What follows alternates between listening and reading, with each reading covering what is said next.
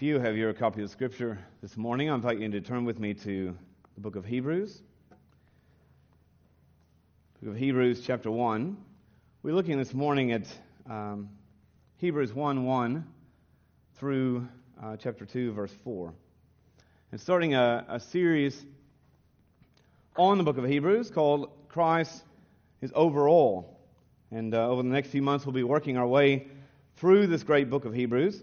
If you've never read it, or maybe you haven't read it in quite some time, let me encourage you to take some time over the next few weeks to read through this book. Maybe just a little at a time. They're not long chapters. In fact, it's not a really long book. It's shorter than some of the Gospels.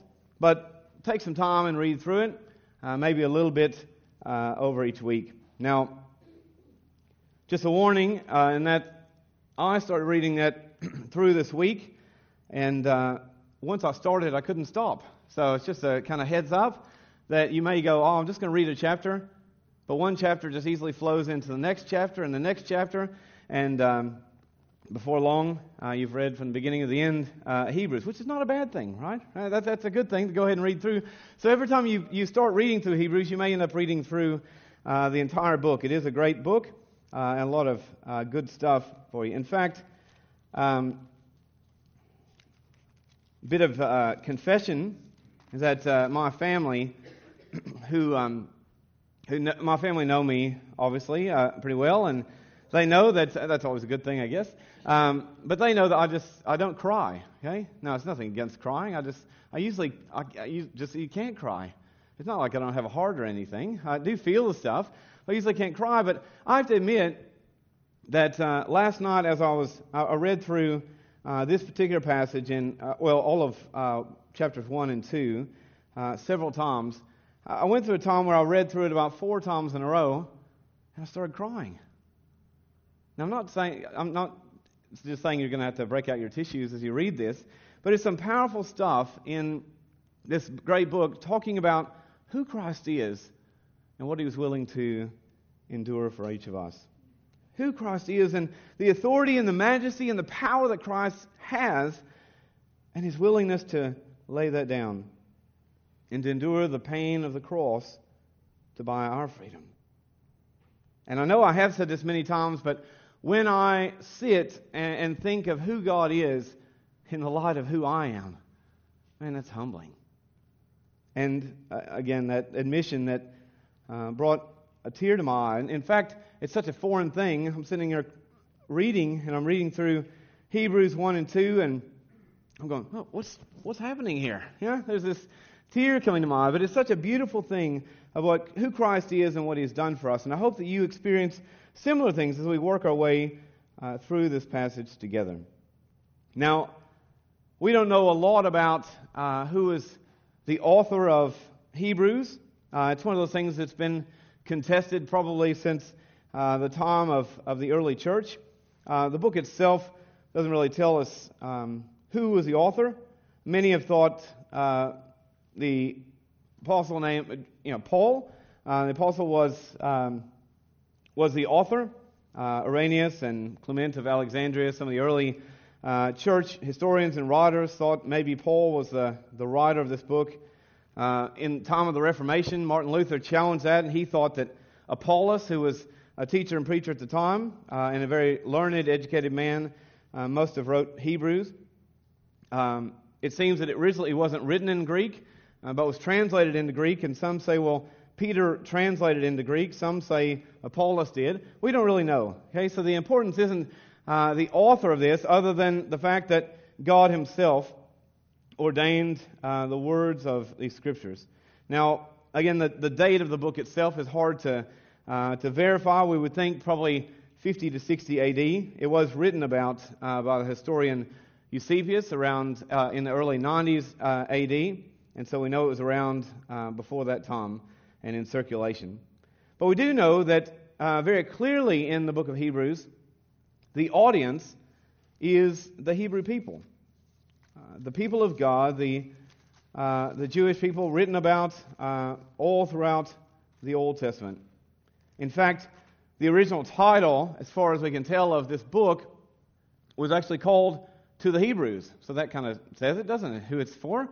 It was written to the Hebrew people, and he begins in the very early verses we'll see to talk about our ancestry as the people of God, as the Hebrew people whom God has chosen to share his message of hope with the world. So let's begin by just looking at verses 1 to 4 and talking about Jesus is himself God's Word made flesh.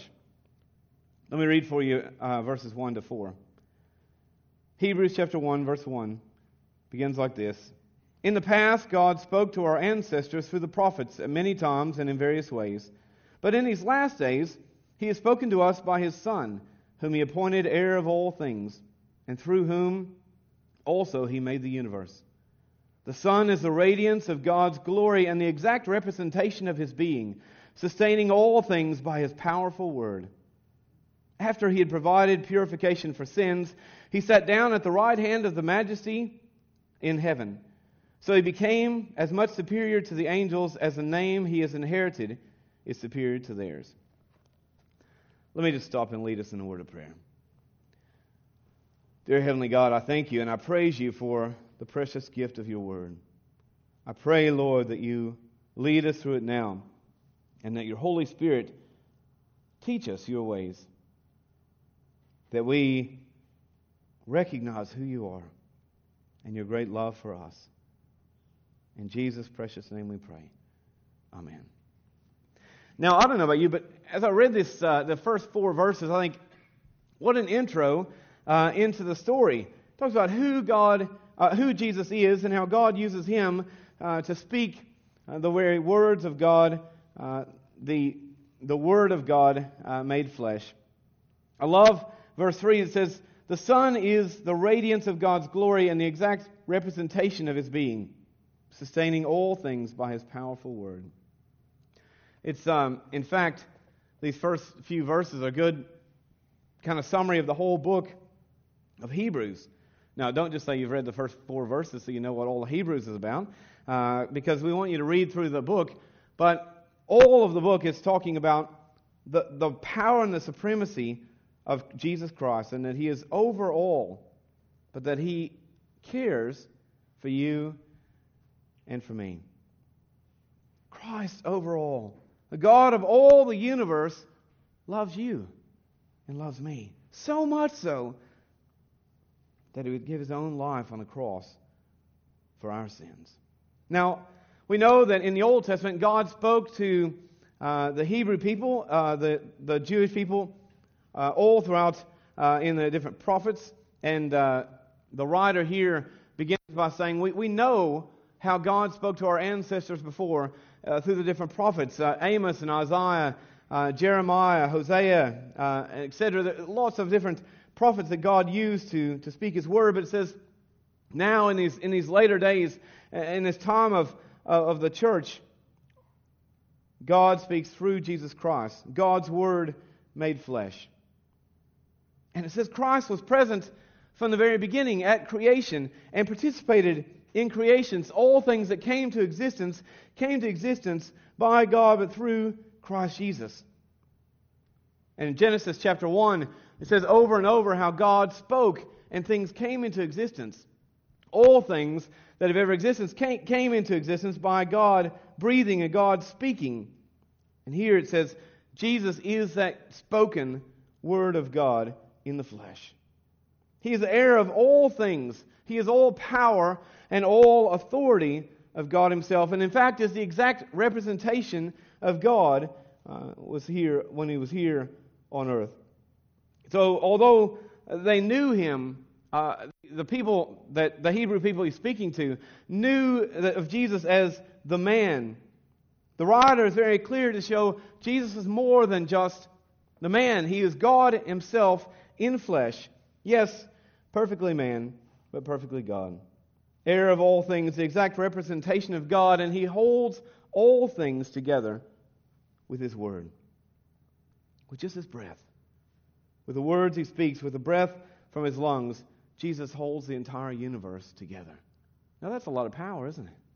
That's a lot of power. I just think it's exciting to see the God it is that we serve. and to recognize right from the very beginning of this book who God is, who Jesus is, that God sent Jesus as His very word, as a representative of Him, to show us who God is. And all His power and all His majesty and all of His glory. And then He moves into the next few verses in verses 5 to 14 to talk about how Jesus is more superior than all the angels in heaven. Verse 5 to 14 says this: For to which of the angels did God ever say, You are my son, today I become your father? Or again, I will be his father and he will be my son. And again, when God brings his firstborn into the world, He says, Let all God's angels worship him. And speaking of the angels, He says, He makes His angels spirits and His servants flames of fire. But about the Son, He says, Your throne, O God, will last forever and ever. A scepter of justice will be the scepter of your kingdom. You have loved righteousness and hated wickedness. Therefore God, your God, has set you above your companions by anointing you with the oil of joy. And He also says, In the beginning, Lord, you laid the foundations of the earth, and the heavens are the work of your hands. They will perish, but you will remain. They will wear out like a garment. You will roll them up like a robe. Like a garment they will be changed. But you remain the same, and your years will never end. To which of the angels did God ever say, Sit at my right hand until I make your enemies a footstool for your feet? Are not all the angels ministering spirits to serve those who will inherit salvation?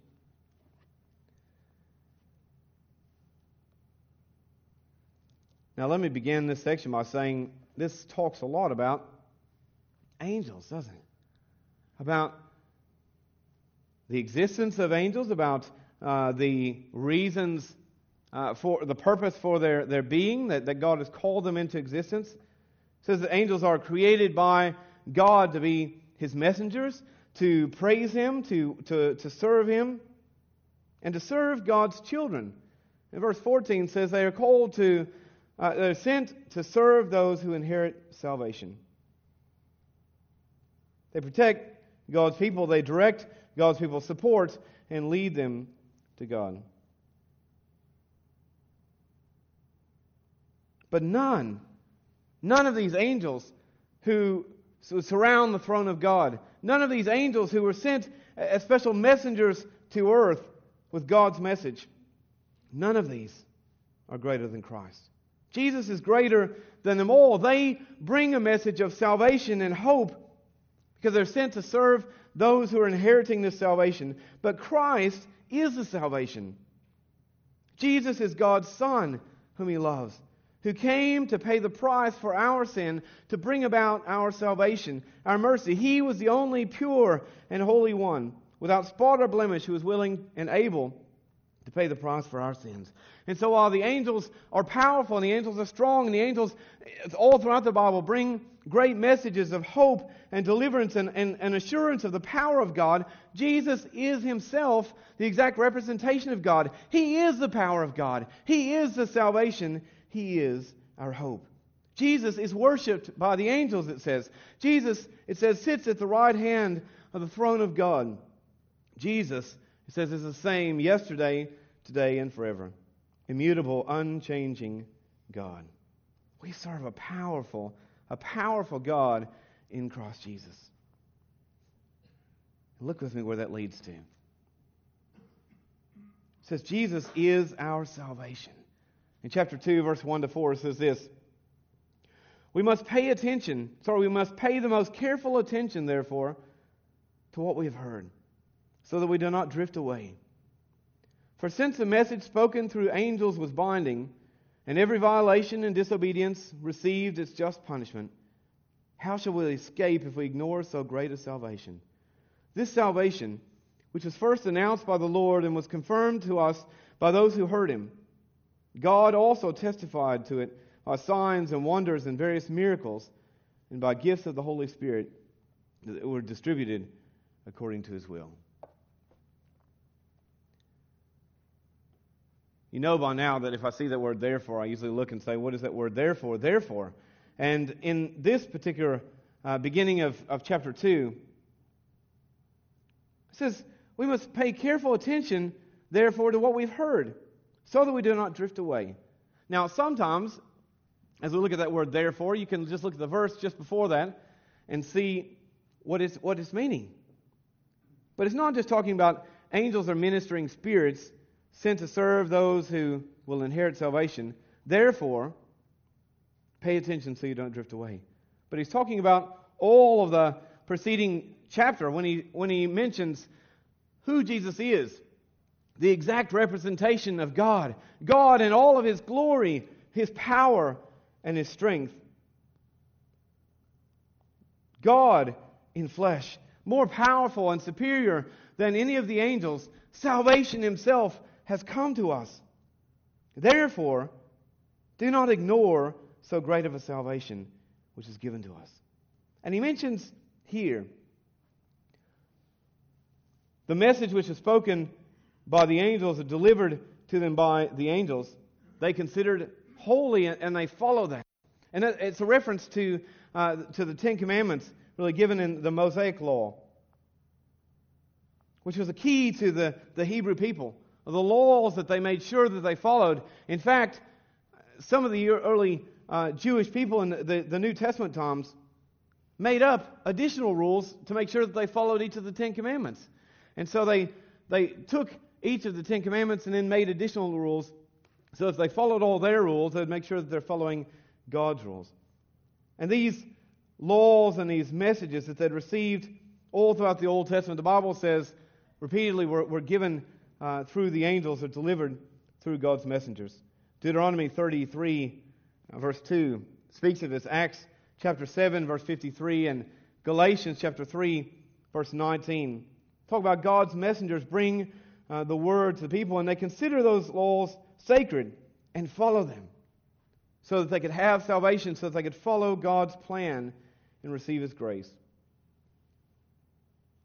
The people knew the power and the authority of the law which was given through these angels. But how much more are they then to respect a message that comes from salvation Himself, or one that is higher than the angels? He said, you respect the message that comes from angels, and you consider that as something that you need to follow to receive a salvation and grace from God. How much more then should you listen to Jesus Christ? Should you see what Christ Himself has done for you? Because He has all power and authority over the angels. They worship Him. They serve Him. And He Himself is the salvation, is our hope. And so pay attention to who Jesus is and what Christ has done for us, so that you do not drift away or sway. Now this passage in verse 1, chapter 2, verse 1, it talks about drifting away or sway. It's actually talking about an intentional moving away from one's faith, rather than simply not following a strict law like the Ten Commandments. Saying, make sure you recognize who Jesus is and what He's done for you, so that you don't turn away from that faith. Now, it seems that some of the original audience here to this writing was in danger of turning away from the hope that they could receive through Christ, turning away from that salvation which is offered through Jesus Christ. They were not taking God's offer of life through Christ very seriously. They did not recognize how great a salvation was available to them. And so we're making a grave mistake, a great mistake, in that they were leading to death instead of life. And as a church, even today, we have to be very careful as a church of God that we not get so caught up in serving God and even in worshiping Him, so caught up in our Christian circle of friends, or so comfortable with our worship and our ministry times that we forget who Jesus is and what He's done for us.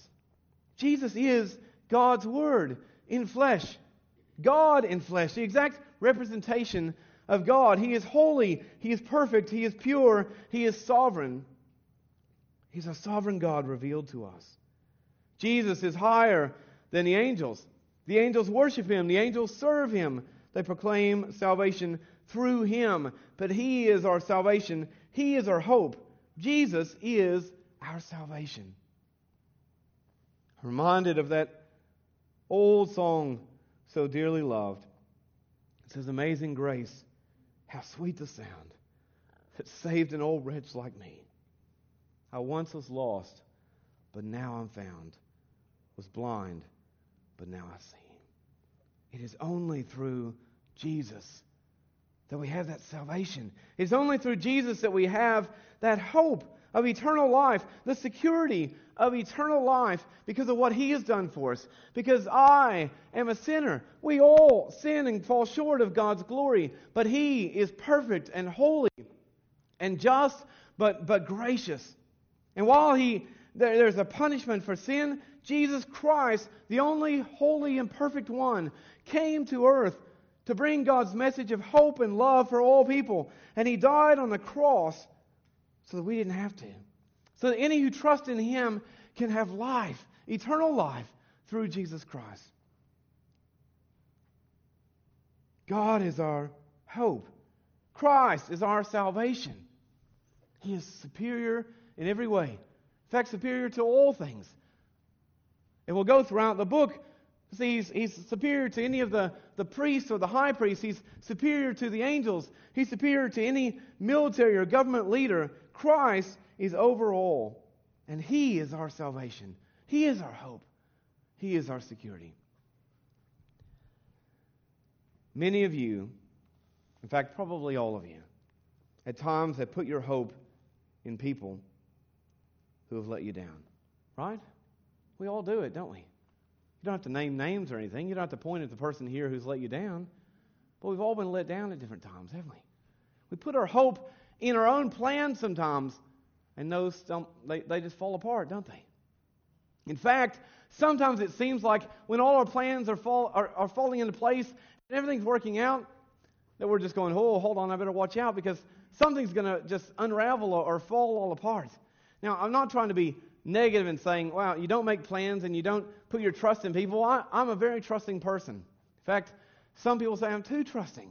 I just trust anyone and everyone unless someone gives me some excuse, I guess, not to. And sometimes I have to learn from that and then move on. And I just keep on trusting the next person. Because I think, well, this person's not going to let me down. This person's going to go. Now, I think you should be able to trust people. I think you should be able to make plans and all that. But we have to recognize that when we put our trust in things of this world, at times we're going to be let down. At times, they're not going to come through for us. Those plans may not come through for us. Those people may not come through for us. But I want to tell you with great assurance, God is not like that. God is not like that. When you put your hope in Him, when we say Christ is our salvation, we go, this isn't a maybe Christ will save you. This isn't a you might make it to heaven if you decide to follow Him. This is absolutely ironclad stuff. It's saying if you put your trust in Jesus, you have your ticket to heaven. You have your ticket to be with God for all of eternity. It doesn't matter the sins that you've done. It doesn't matter the times when you've fallen away from God because Jesus is more powerful than any of that. He's more powerful than our mistakes. He's greater than the enemy which tries to deceive us and say that we're not good enough. He tries to deceive us and say that you're not lovely enough to be part of the church or to minister in His name. You're not good enough to receive His grace. The reality is, in some of that, Satan tells the truth, which is weird, isn't it? But he tells the truth and says, you're not good enough. And you're not strong enough, because none of us are. But we have to step back and say, you're right, Satan. I'm not good enough, and I'm not strong enough. But Jesus is. And I don't put my trust in how I live. I don't put my trust in my own securities. I put my trust in Jesus Christ, who is the most powerful thing in all of creation. Jesus is God Himself. He breathed everything into existence. And it is in Jesus that we have hope. It is in Jesus that we have security. It is in Jesus that I ground my faith. Too long, the church has tried to ground our faith in how we feel on any given Sunday. And I can guarantee some of you woke up this morning and go, oh, I just don't feel like it today, God. Please don't let it be Sunday. And then you look over and see the diary and go, oh, I've got to go to church again. I've got to do this thing. And some of you don't feel like being Christian when people are hard to love. You don't feel like being Christians when the kids are screaming and you're going to pull your hair out. It's happened to me many times. You don't feel like always in the mood, do you, to be Christian, to be loving and to be gracious. And I want to say our faith isn't based on our feelings on any given day. Our faith is based, our security is based in Jesus Christ and He alone. He is our salvation. He is our hope. And this book, this powerful book, begins by saying, remember who Jesus is. Now I know I'm going to go to a little kids movie here. But if you've ever seen The Lion King, okay? This Lion King is this great, powerful king. Obviously, he's a lion. His name's Mufasa, which just sounds powerful, doesn't it? Mufasa. It's just a powerful king. But his son, Simba, because Mufasa dies when Simba's just a little child. And Simba forgets who he is, that he's in the line of the king, that he is the king's child. That power and majesty that he was in awe of as a child is actually his to lead him in his life and will lead him to be a great king. Till there's a great scene in which the clouds kind of roll in and he's going, oh, Dad, you're not there for me, and you said you would be, and these clouds kind of roll in, and Mufasa appears in the clouds, and he simply says to him, son, remember who you are. Remember who you are. And as the clouds kind of phase, this young king realizes that he is in that line of the king, and that power and authority is his to serve. And his father will be looking on with all that he does. Now I say that to say we serve one that's far, far greater than Mufasa. We serve one who walks with us every single day, who strengthens us and empowers us, and just wants us to stop sometimes and recognize whose we are. And He wants to remind us that we are children of the King. We are sons and daughters of the God Most High. Because of Jesus Christ. We are heirs, co-heirs with Christ of God's power and majesty and authority. He ministers through us. He ministers through us as we're willing to serve, as we're willing to remember who He is. So we work our way through this book over the next few weeks. I want to challenge you to remember who Jesus is, His superiority, His power, His majesty, and His great love for each of us.